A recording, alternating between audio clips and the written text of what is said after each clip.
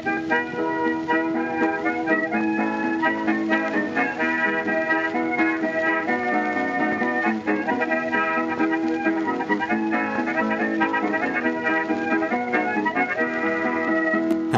and welcome to Shot Reverse Shot, a film and television podcast in which we talk about a theme which changes from episode to episode.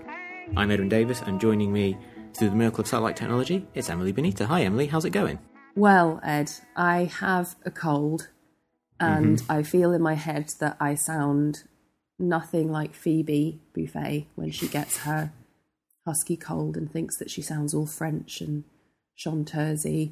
I'm just hacking up like I've got a fur ball, so I apologise profusely in advance to listeners. I'm hoping that it's shifting, but otherwise you can just hear me suffer. You know, that's an added benefit. Otherwise, I'm super, thank you. You've been seeing some events at the Edinburgh Fringe. How has that been going for you so far, apart from, illness? Really amazing. I mean, I have, as with anything that is such a behemoth in culture, it's got its problems, and I remain critical of them, and I think it's important to keep asking for better from the leading arts festival in the world. But in terms of the quality and just outright experimentation that's still going on, it's really heartening. I've seen some really emotional and insightful, and then also just downright fucking funny things. And I'll be here again next weekend. I don't want to go into too much detail because I'll just start enthusing about everything and I'll derail the podcast completely. Maybe I'll round up next time, but there's nothing else quite like it. There really isn't. So yeah, I'm still a wench for the Fringe. Cool. So we'll go on to the news now, and I think it'd be remiss of us not to start off with the story that I think has dominated a lot of people, certainly my Twitter feed over the last couple of days, and I think, hit a lot of people very hard, which was the death of Aretha Franklin, who passed away this week at the age of 76. And, I think everyone, in trying to kind of connect her death and her life to film, a lot of people posted things like, oh, she was really great in the Blues Brothers and stuff like that, which admittedly she was, but I don't feel like we need to make that connection in order to talk about her, because she was just an amazing artist and person. I don't feel like we need to just kind of tangentially tie it to the fact that she was in a movie once in order to talk about the fact that she was an amazing singer and writer and arranger and performer and all of these things. And an activist, and just as a human being alive, everything that she went through in her life and came out the other side and could still bring so much joy and so much incredible music. And I was thinking about, just to link it to film ever so slightly, but I love this quote from Barry Jenkins, director of Moonlight. Oh, Moonlight, Emily. Do you like Moonlight? Oh, yes, I do. Got to find a way to mention it every time. Barry Jenkins said, there's one song in Moonlight that's played twice, and it's an Aretha Franklin song. And it just goes to show her legacy and how relevant she remains to so many different generations of people, and her immense talent. I really enjoyed that the Moon account that is on Twitter was missing her, and everyone was like, yeah, there's not many people the Moon misses, but Aretha Franklin is definitely one of them. And the only thing that I hope, because news broke that she was gravely ill, and what I hope is that, even though if you're not in a good way, it can be really horrible to have people speculating on your demise, what I hope is that she saw the immense amount of support for her and the effect that she had on people before she passed. Because I'm not sure a lot of people, even public figures who've passed away recently, understood that or get to have a touch of that before they go. So I really hope that somehow that got through to her.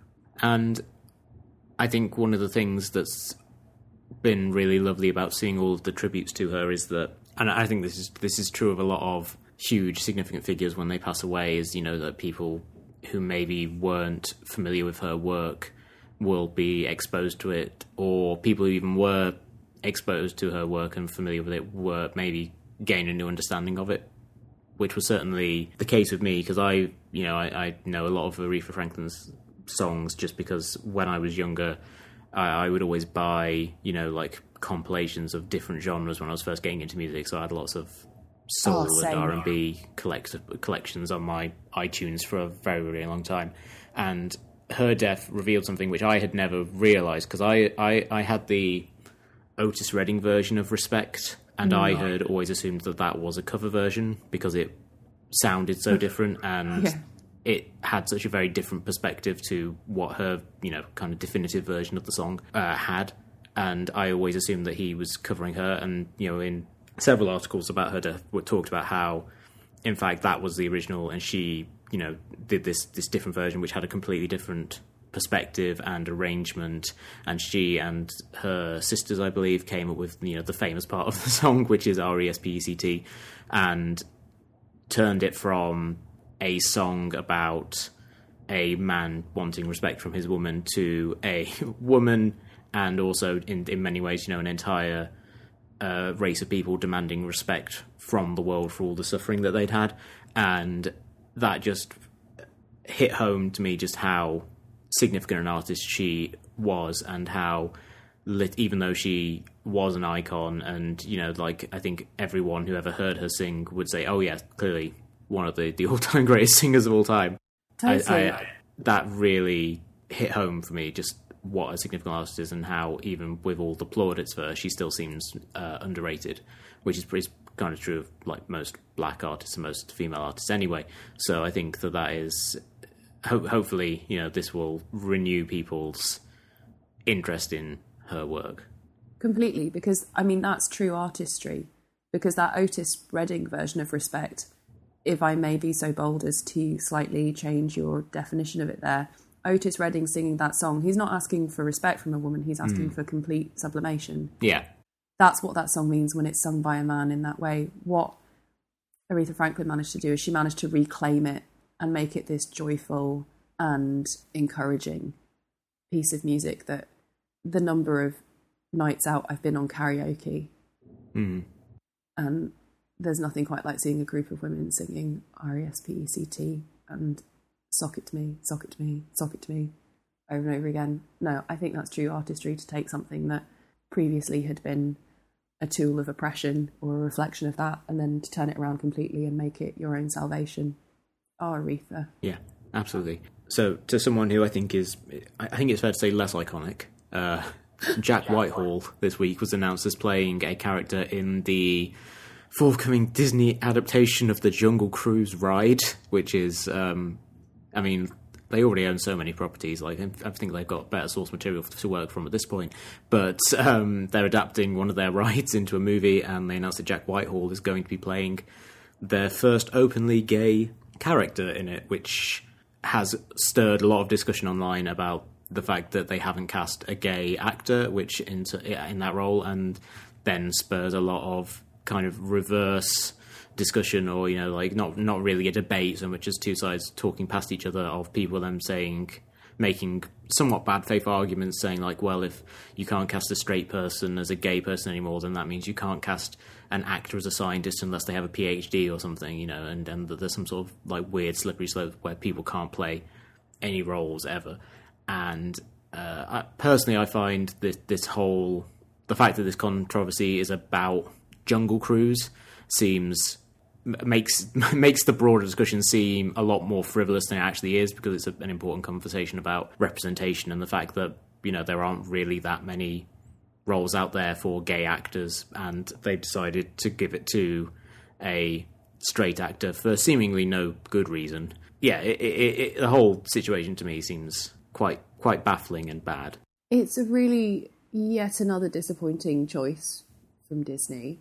And the thing about Jungle Cruise is that is going to be a family film.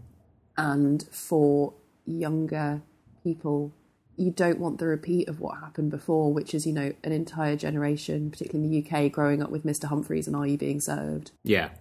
And thinking, oh God, that's me.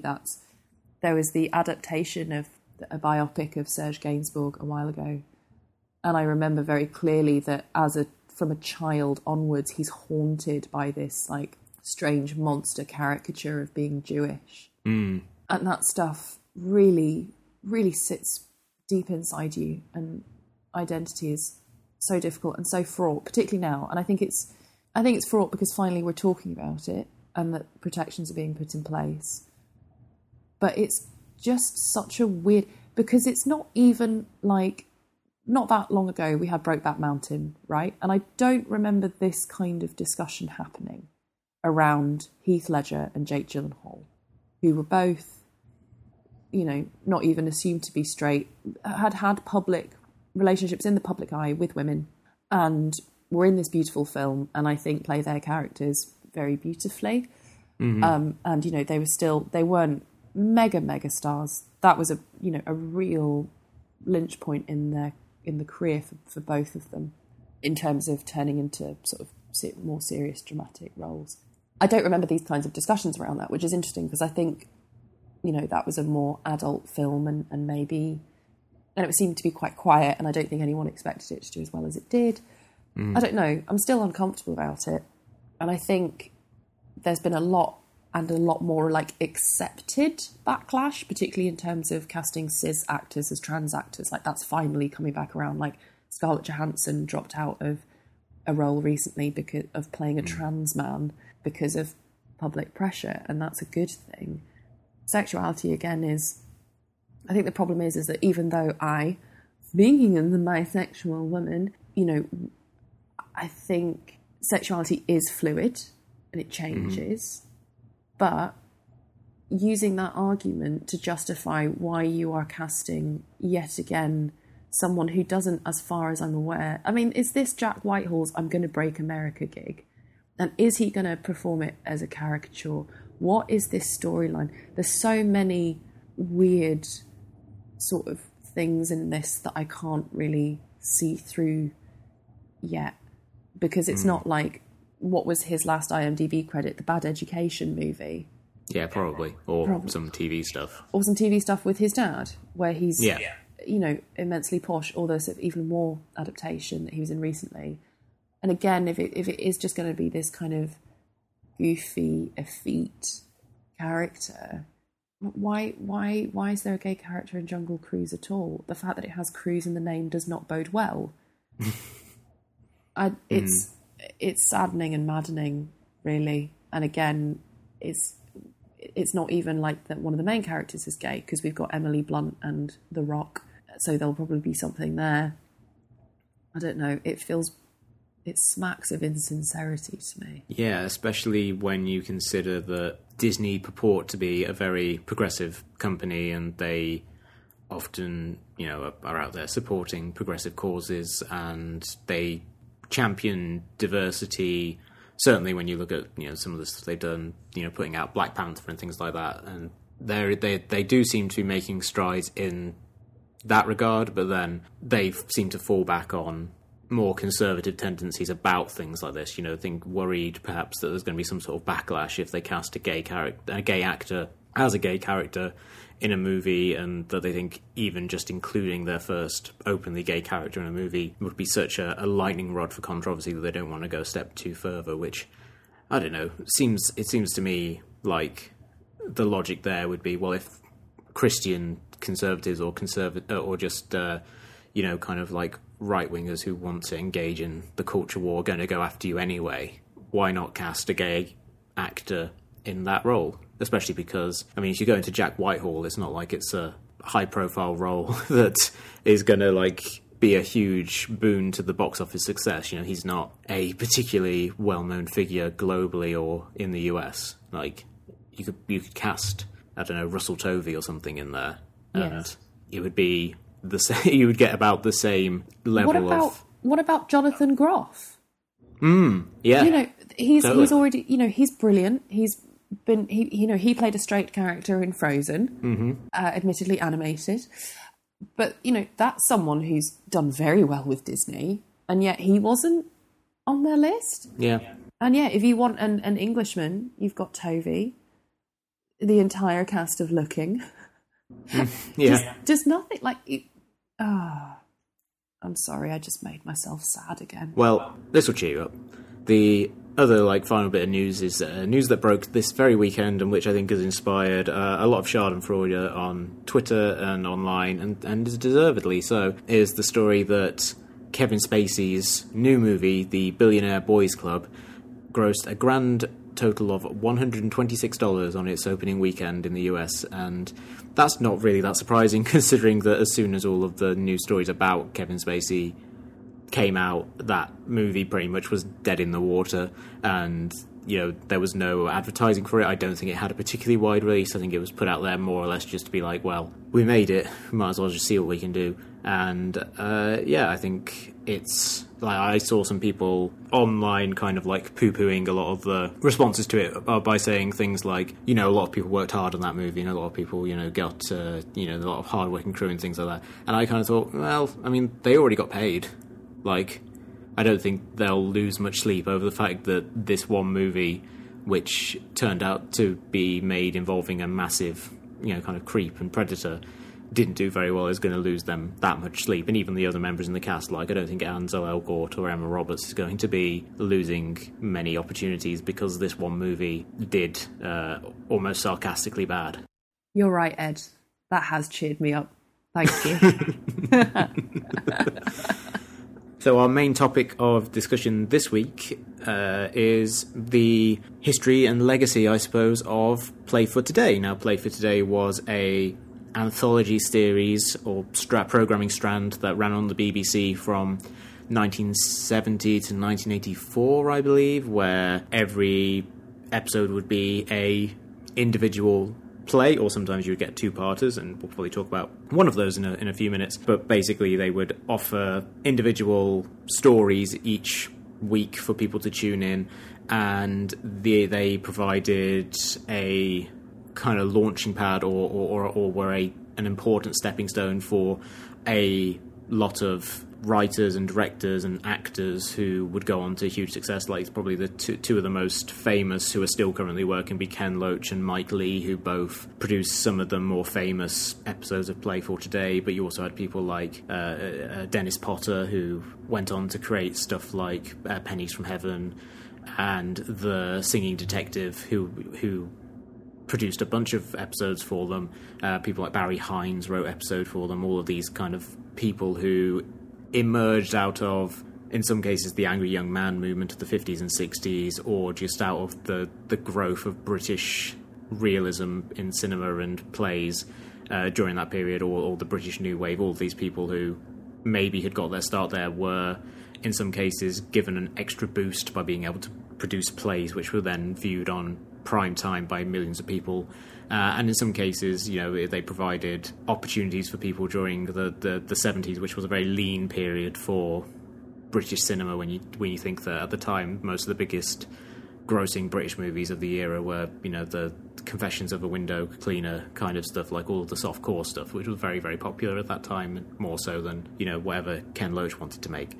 And you suggested this topic when we were talking off mic last week about In This Corner of the World, and the way I described it reminded you of a Ken Loach movie called The Price of Coal. So I think we'll start there and talk about The Price of Coal a little bit, and why that film in particular was uniquely suited to being aired as part of this strand, I guess.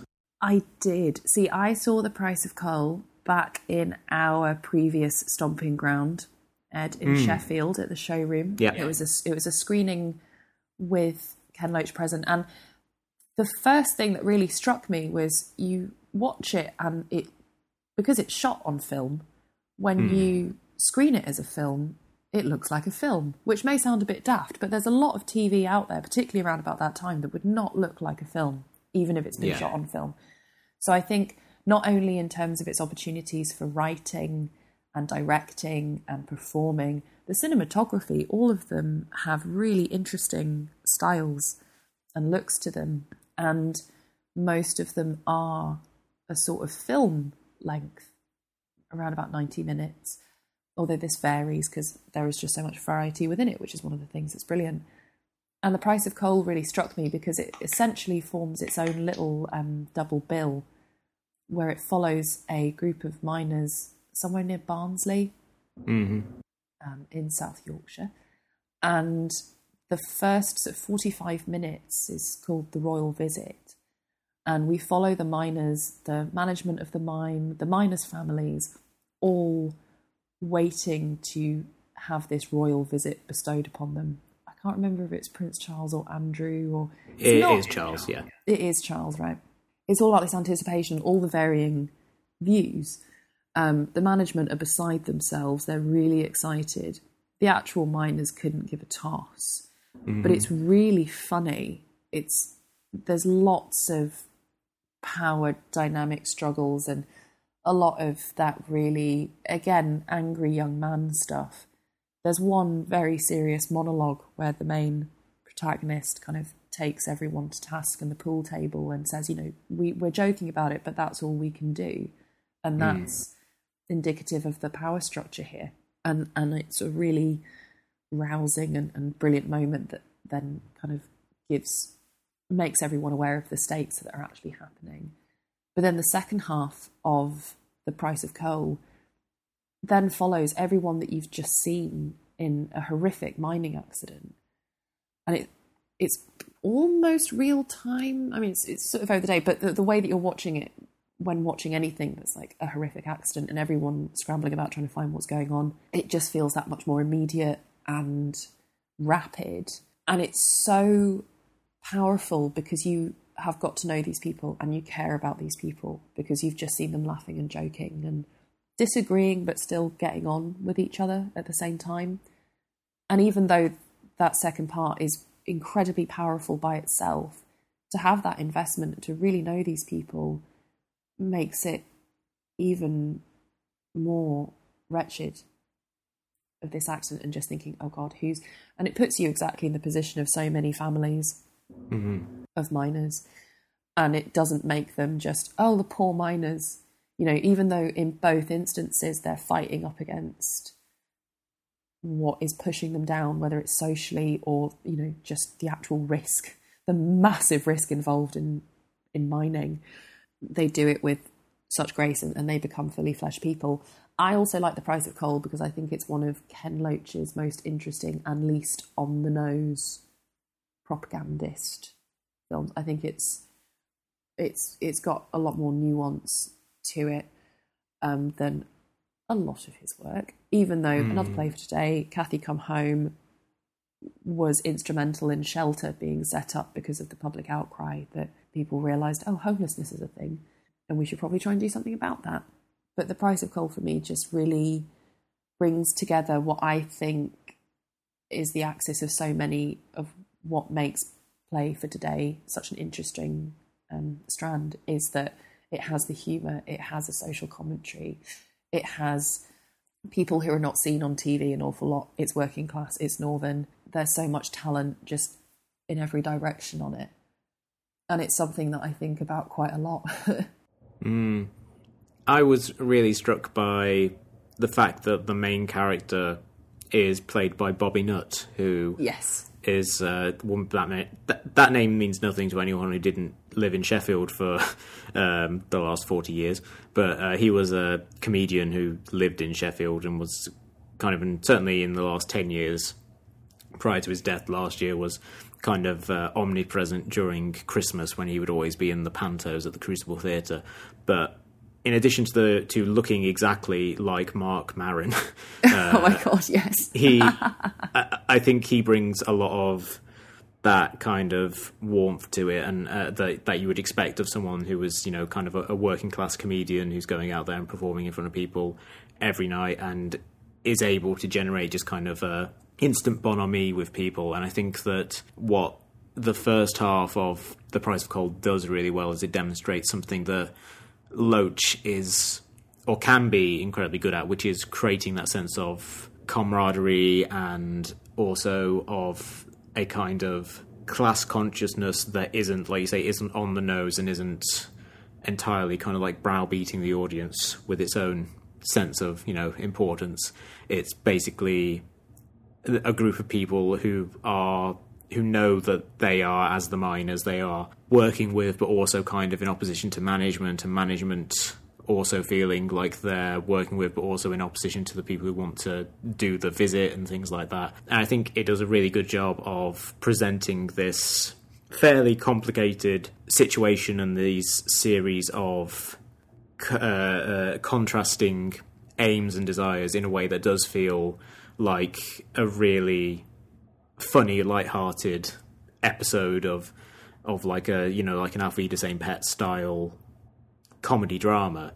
And that only, like you say, it makes the second half, when things go horribly awry, feel all the more tragic. And I think that's uniquely suited to television in that regard, because the first half aired as its own episode one week, and then the second half aired the following week. So you have these two interlinked but distinctive films with their own tone. And I think if you were to try and do that as like a 2-hour movie, it would be greeted somewhat with somewhat perplexed looks if people were like, well, it started out as one thing, but then it became something entirely different. You know, maybe people would praise it as like a really bold thing, like a Boogie Nights thing, where it hinges upon one tragic event and then shifts tone. But it really does work when you compartmentalize it like that, and you kind of like say, okay, part one, Meet the People, is like this really funny, almost like the Fireman's Ball-esque social realist comedy, and then the second part is, you know, with very little difference in style, because they're both shot, you know, in a, like I say, a social realist style. They don't have, I think, much or any music at all, but because they are presented so similarly but depict such very different events, it does really feel as if you're watching two contrasting parts of a bigger story, but not having kind of foreshadowing in the first one of like, oh, something terrible is going to happen, does make the second one more impactful in that way. And, you know, the traditional 3-act structure would seem to preclude doing something like that if you would do it as a traditional feature film. Completely. And I think The Price of Coal is definitely the one that feels most like a play, because you have an interval. Yeah. And you can establish what they have in the first half. And I think it, like you say, I think it's quite bold, and it feels less patronising to have this foreshadowing of the second in the first part, because there isn't any. Yeah. And I think what feels so brilliant and vital about The Price of Coal is that it is not people imagining what it's like to sit in a working men's club in Barnsley. It is people who have sat there, who have listened, who've grown up there, who've been party to those conversations themselves. There is not one bit of it that you don't look at and not believe. You understand the networks of these people. You understand how they relate to each other or don't, how they talk to each other. And that, I think, is something throughout Play for Today as well. There is a more often social realism slant than not across all of it. And it was a prime place for these kinds of working class voices. And I'll talk a bit more about when we get to the legacy of it. But I also watched Nuts in May, which is a Mike Leigh directed and written, but I think it's, again, Mike Leigh style. I do think that there's a fair bit of improvisation in it as well. Yeah. And talking about being on the nose, but then I think this is exactly where you want to be on the nose. Nuts in May follows a married couple, the Pratts. They are Mr. and Mrs. Pratt. Keith and Candice Marie, who were just trying to have a nice camping holiday. But Keith is very into his structured fun. Yeah. All of their meals are planned, and the reasons behind them are given in terms of whether they'll get protein from this or, you know, cocoa for a treat. He's clearly adores Candice Marie, but will still tick her off for trying to take a pebble on the beach as a souvenir, because what if everyone did that? There would be no beach left. And they just want to kind of create a little world for themselves and live in it. And this is abruptly ruined by a guy who's called Ray, who's perfectly affable, but plays his music and will turn it off. But there seems to be a bit of sexual tension between Ray and Candice Marie. And then more of Ray's friends turn up. And it's just this really, I think it's one of the best character-driven things I've ever seen, because not a lot actually happens, really. Yeah. You know, they go to Corfe Castle. That's nice. Ray goes to Corfe Castle. They swap guidebooks. But it's all about these people's ideals, and it's a lot to do with class and a lot to do with what you do with your leisure time. And I think it's kind of a really interesting piece of the kind of up-and-coming lower middle class or upper working class, or whatever you want to call it, because it's this... They're so specific about their diet. They're so specific about kind of their behaviours. They write all these weird songs together. I kept wondering, I wonder where Keith and Candice Marie met, how they got together. Like, I'm really interested to know how they would, because there seems to be a slight age difference, a slight class and upbringing difference, and at times they seem complete polar opposites, but they are actually perfect for each other.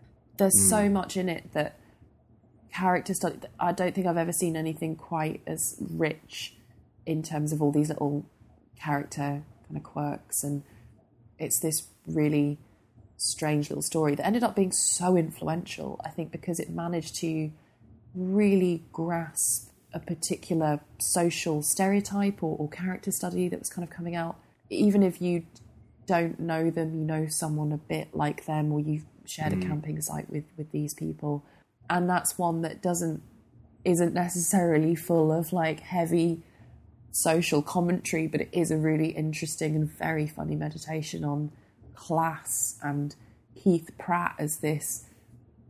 I think there's a lot of Keith Pratt and Alan Partridge. Keith Pratt's a much nicer man, but he is a very particular Englishman, kind of king of his own domain, and a little bristly, but always very polite. Yeah. So as a study of kind of the spirit of a certain spirit of English masculinity, there's absolutely nothing that compares to Nuts in May.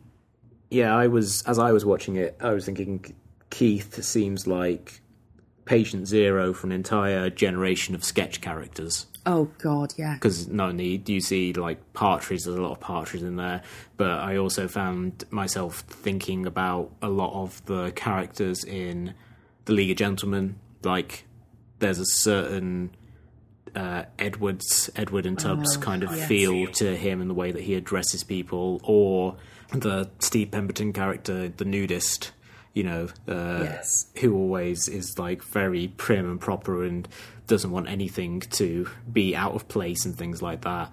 Like, I found myself thinking that this archetype, like, I don't know if Mike Leigh and his cast created this archetype, but they certainly crystallized a lot of elements of it and perfected it in some ways. And I think that, there's a reason why when Sightseers came out, the Ben Wheatley movie, like, everyone talked about it as being like Nuts in May meets, X horror movie, because like that is another one about people going camping and wanting things to be just so, but instead of being kind of like quietly seething about it, you beat people over the head and throw them off bridges.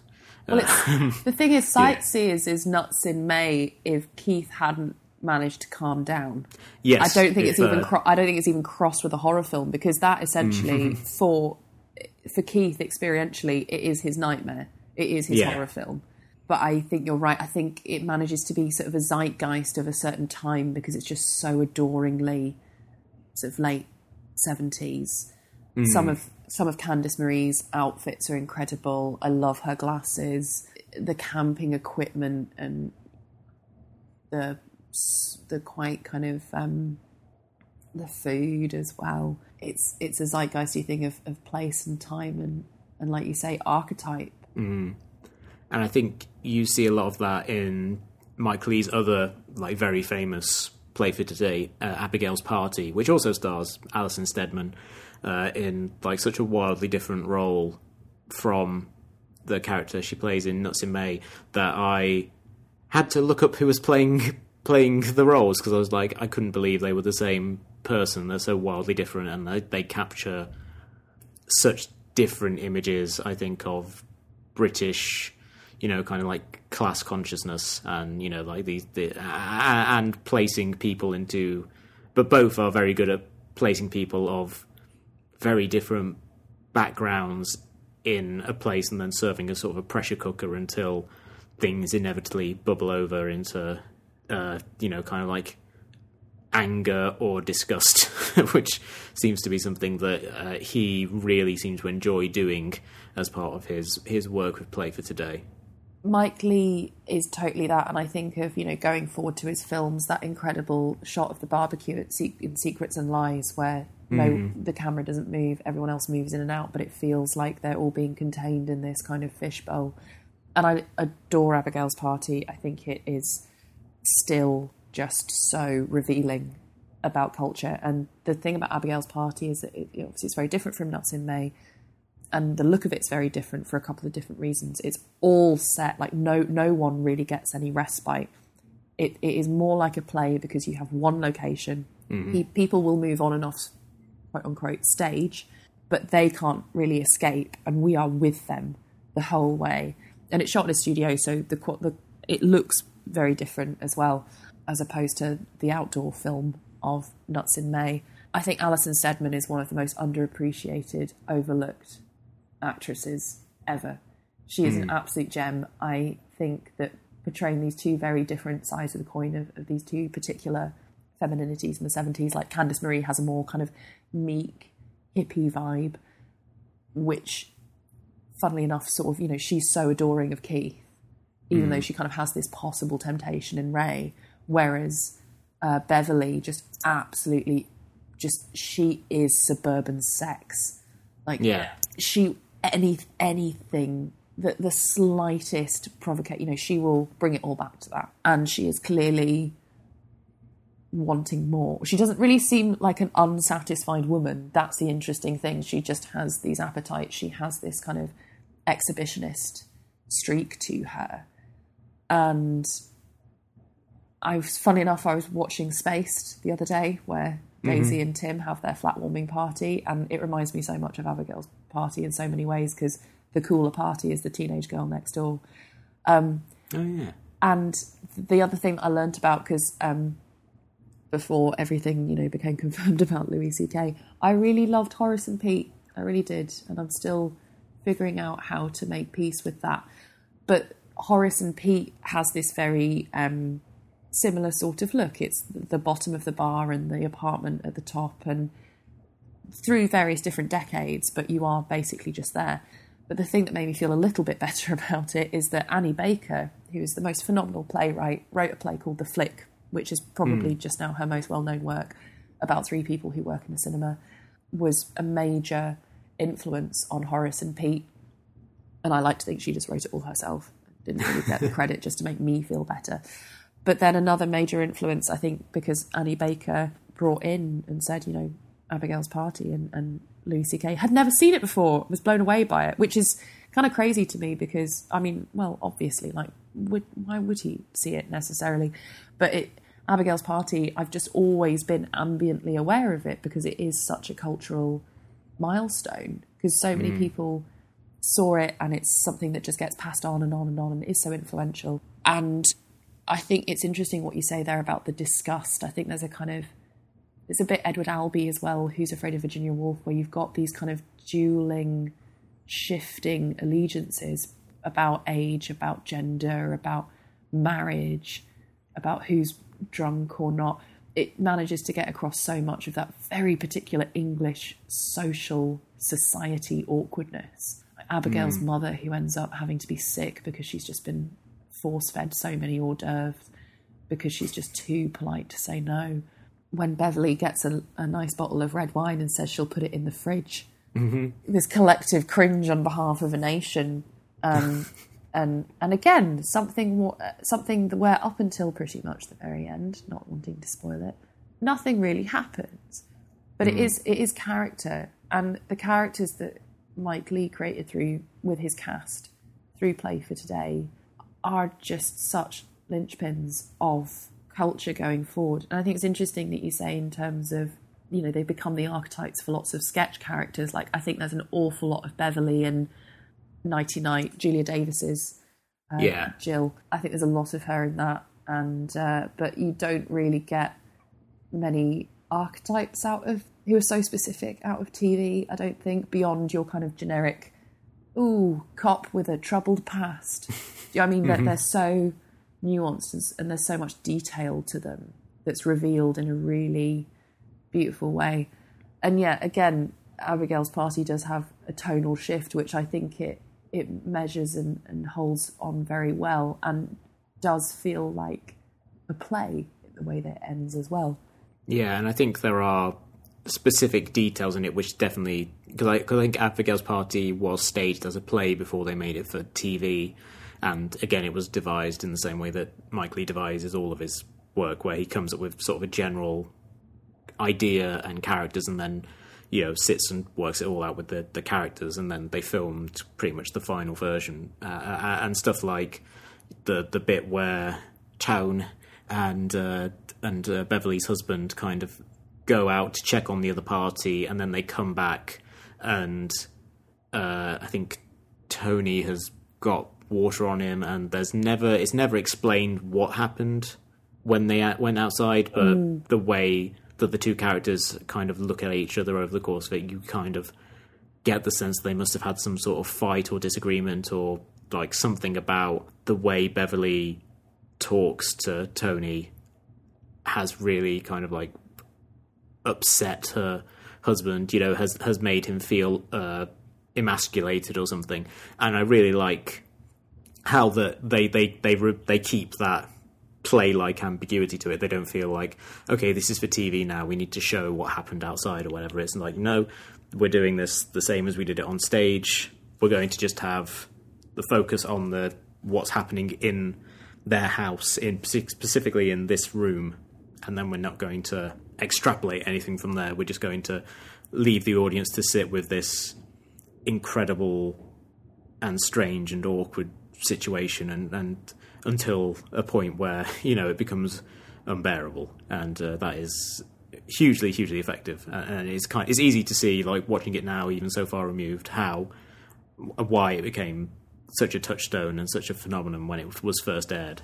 It's an atmosphere that feels physical, and having that in your own home, either being stuck in it in the theatre or welcoming it into your own home, it's something else. And also in terms of, you know, the variety of the kinds of stories that could be told in this kind of very broad idea of, okay, we're just going to show a play, and whatever that means, you know, is left up to the people involved to determine what that play is going to be. I also watched Scum, the Alan Clark movie, which famously, or the TV play, which was famously not aired until many years later because it's brutal and very hard to watch, even in its kind of like slightly toned down version that was intended for TV before they remade it as a movie. And I also watched the Dennis Potter play Brimstone and Treacle, which also was not aired and was turned into a movie before it ended up being aired on television, which is an incredibly playful and dark play about a young man who accosts this kind of like older middle-class gentleman played by Denholm Elliott when they're on the street, and pretends that he knows him, and then kind of inveigles himself into his life. And as the story goes along, and I say as it goes along, but like within the first like 15-20 minutes of it, you're like, oh, this guy is the literal devil and he is going to mess with these people. That is such a wildly different work of art in terms of the tone, you know, like the character played by Michael Kitchen looks to the camera all the times and talks to the audience directly. It's very Brechtian, and they have this like ironic use of pop music, which is something that you think of as being like an invention of the 90s or the 80s, but is on full display in this kind of mid-70s work of absurdist discomfort. And I was really struck by how bold and inventive that was for something that aired on British television, when we tend to think now of British television as being fairly cosy, and you also have this image of television of the past as being similarly cosy, because I think a lot of the stuff that has been handed down through the years, either through repeats or just in terms of the things that, you know, people of older generations talk about, you think of like 70s British TV as The Good Life or whatever, you know, it really struck me as an example of what British TV could do at its best, and what, for the most part, no one really tries to do anymore. Yes, I think Dennis Potter definitely managed to stick his claws into being the TV provocateur through his... See, this is the thing, I keep wanting to say play for today's. I'm not quite sure what the plural is. But his contributions definitely were much more experimental and dreamlike, that he then, went on to really sort of push in things like The Singing Detective. And I watched his Blue Remembered Hills, which is a really... it includes Helen Mirren in the cast, and it follows a group of school children during the Second World War who are played by adults. Right. So there's your theatrical gimmick. That's, planting the flag quite clearly, and it turns funny and foreboding and very, quite arty, but in a palatable way. It manages to not be pretentious somehow. I think because there is such tragedy running through it. But it's a great bit of Dennis Potter. I think the only thing is that, we talk about great variety and things, but I was looking at, there's an amazing online resource, British History Project, I think it's called. Maybe we can include it in for our listeners. But within that, it details every single play for today, and it tells you the writer and the producer, the director, when it was broadcast. And looking through it and reading some of the really interesting articles that are available there, out of about 300 plays were broadcast in its 14-year run, and 3 of those were written by women, which is a 1% representation over 14 years in a program strand that had 300. That kind of boggles. You do have these incredible figures, like there are lots of female producers, but there have always been lots of female producers at the BBC. But you have someone like Irene Shublik, who's amazing. And clearly lots of people being able to hone their craft and just have opportunity after opportunity to make really interesting work. But again, it's still across the board generally very white and working class. And now I do wonder, it's interesting, you can kind of see looking forward and trying to see, we've already touched on in terms of like particular characters or auteurs that cut their teeth and play for today and how influential they've been. So that's kind of a legacy of it. But in terms of a legacy of the format and a legacy of the other kind of themes and what it was trying to achieve, I can't really see that anywhere. Like anthologies are not big anymore, not on the scale that Play for Today was. Now, arguably, I think you could say the only thing that's really on the BBC in particular that's anything like it is Inside Number 9. And that's still very different. They're half hour, they're definitely TV. They're made by the same creative team with a few other people kind of coming in and out as guest stars. So it's very much a particular vision of Reece Shearsmith and Steve Pemberton. Don't get me wrong, I'm very down with it. There's lots of hits, just as many misses. But that's kind of it. Sky Arts had like Sky Arts Playhouse that featured kind of half hour, again, play-like things, but still looked very much more like TV. And every so often you'll get really nice one-offs. Like I remember kind of in the early 2000s, there was kind of a penchant for the BBC to do essentially almost like TV films that felt very Play for Today. There's one from 2005 called After Sun that has Peter Capaldi and follows a couple on a holiday and they're tired and they're not actively fighting, but they're not actively getting on either. And over the course of this holiday, they kind of manage to, through meeting the apparently perfect couple, it brings their own relationship into focus and how they go forward with each other. And that felt very Play for Today and a bit of a kind of updated Nuts in May. There's still very sort of that dynamic in it. But I don't see where that is now. I mean, you've got lots of incredible writers like Jimmy McGovern and there's still every so often a series about that is more northern generally and does look at a wider group of people. But there's nothing that's like anywhere near on the scale of it. And that makes me really sad. Yeah, in terms of influence, the only thing I can think of is like more just like we were talking about, people like Ken Loach, Mike Leigh, and Stephen Polyakov, who all worked on Play for Today at one point or another are still working. Stephen Polyakov is probably the person who most embodies that idea, because he hasn't done it as much recently. I think the last thing he did was that show with Chiwetel Ejiofor, which I think was called Standing on the Edge or something like that, where he played like a pianist.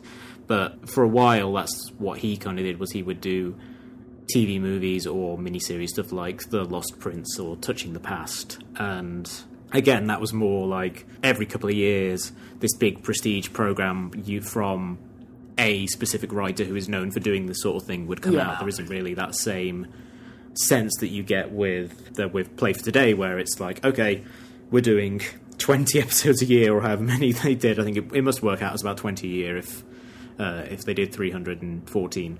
We're going to do 20 episodes a year. Each one, more or less, is going to be from a different team, and we'll maybe return to the same writers every so often, but essentially it's something new every week. There isn't really anything on that level that still exists, and I think that is a shame, because even if you were to do something like that now and you only did it like 6 episodes a year or 10 episodes a year or something, there would be so many more opportunities to kind of get people from different backgrounds to come in and tell those sort of stories, and it probably could be a boon to the BBC in terms of its position as a public service broadcaster, of allowing people from different backgrounds to air different stories and maybe to make political points that are outside the mainstream, which was something as well that you saw a lot in Play for Today, and why it became a bit of a lightning rod for a lot of conservatives at the time, and certainly a lot of the conservatives now, if they talk about it as being kind of like, this sort of preachy thing that was like really trying to move public policy. And on some level, like, certainly that's, I think, a lot of part of what people like Ken Loach used it for. But it was also saying, to go back to the price of coal, saying, hey, there's this huge swathe of the country that is not seeing themselves in art. Let's make things about them so that people can be exposed to their lives. Let's do it in a format that is accessible and mainstream and is going to be watched by millions upon millions of people. And it feels like if the BBC did something even with a modicum of the ambition of what the old series was like, it could be of great societal value if, you had people going out and making like plays about what it's like to be like a young Muslim in Britain. That feels like a perspective that is largely absent from mainstream British culture, even though it's a significant part of the population who is routinely demonised.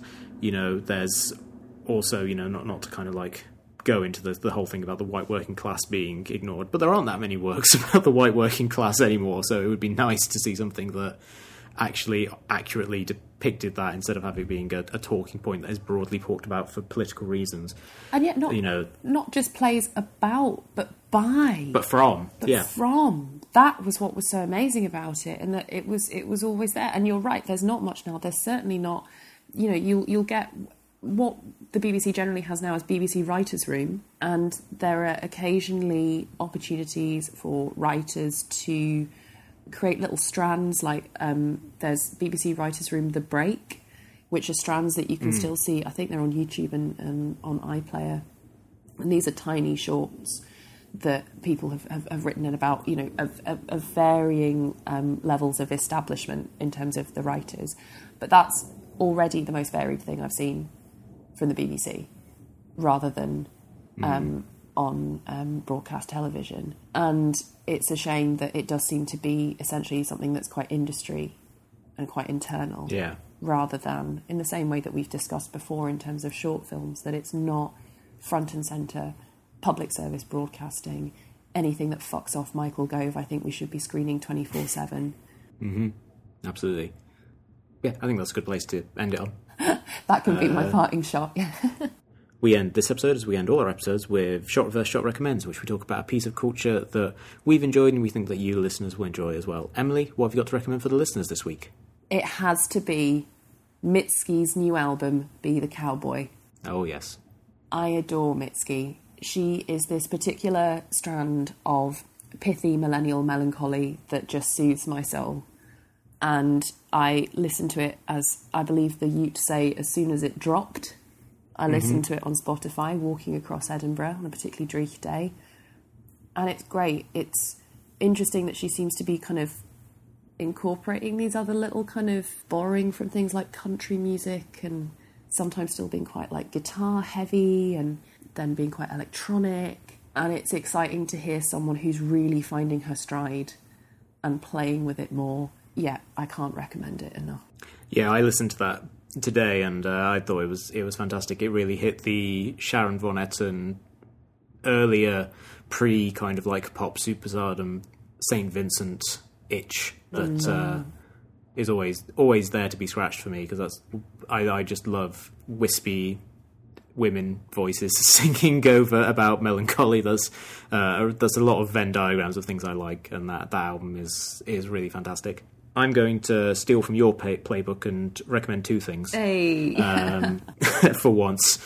But they're both related. The first of which is a profile in the Washington Post of Jimmy Carter, which ran a couple of days ago, which I think is a really beautiful piece of writing, talking about him as, this person who is very unique in terms of the American presidents of the 20th century, certainly of the ones that are still around, in that he was president for 4 years, he lost the 1980 election, and then he just returned to his hometown of Plains, Georgia, and he's lived there for 40-something years and used his position instead of as a way of accruing, kind of tremendous wealth, which is something that a lot of the former presidents have done. Well, basically all the former presidents have done. He has used it to advocate for his own causes. He has been a tremendous humanitarian, building houses, curing diseases in Africa and things like that, advocating for a two-state solution in Israel and Palestine. And it's a really beautiful look at a man who is almost impossibly kind of humble in terms of how he chooses to live his life and in terms of advancing the causes that he cares about, and I found it to be tremendously moving.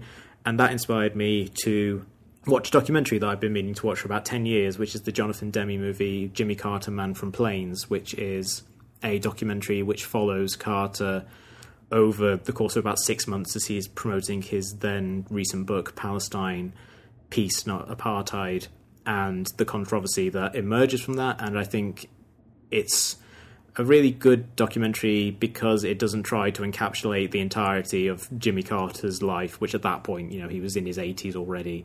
Instead, it focuses on what he's doing at that point. It starts with him teaching Sunday school, which he still does pretty much every week in Plains, Georgia, and then follows him on what seems like a fairly grueling book tour of going around to signings and then being grilled by people about his controversial claims in the book and things like that. And I found it to be tremendously illuminating and a wonderfully assembled and structured documentary. And it made me really miss Jonathan Demme, more so than I always miss Jonathan Demme, because he was such a wonderful filmmaker.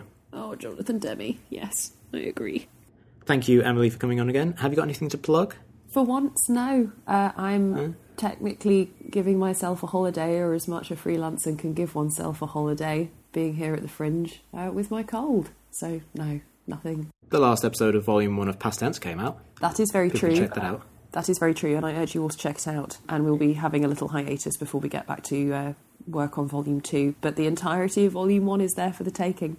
If you've enjoyed this episode of the show, then please subscribe to us on iTunes, Stitcher, Player FM, all the usual places, and please rate us, review us, recommend us to your friends. That's the best way to help us grow our audience. You can also find us on Facebook and Twitter, where we are at SRS_podcast.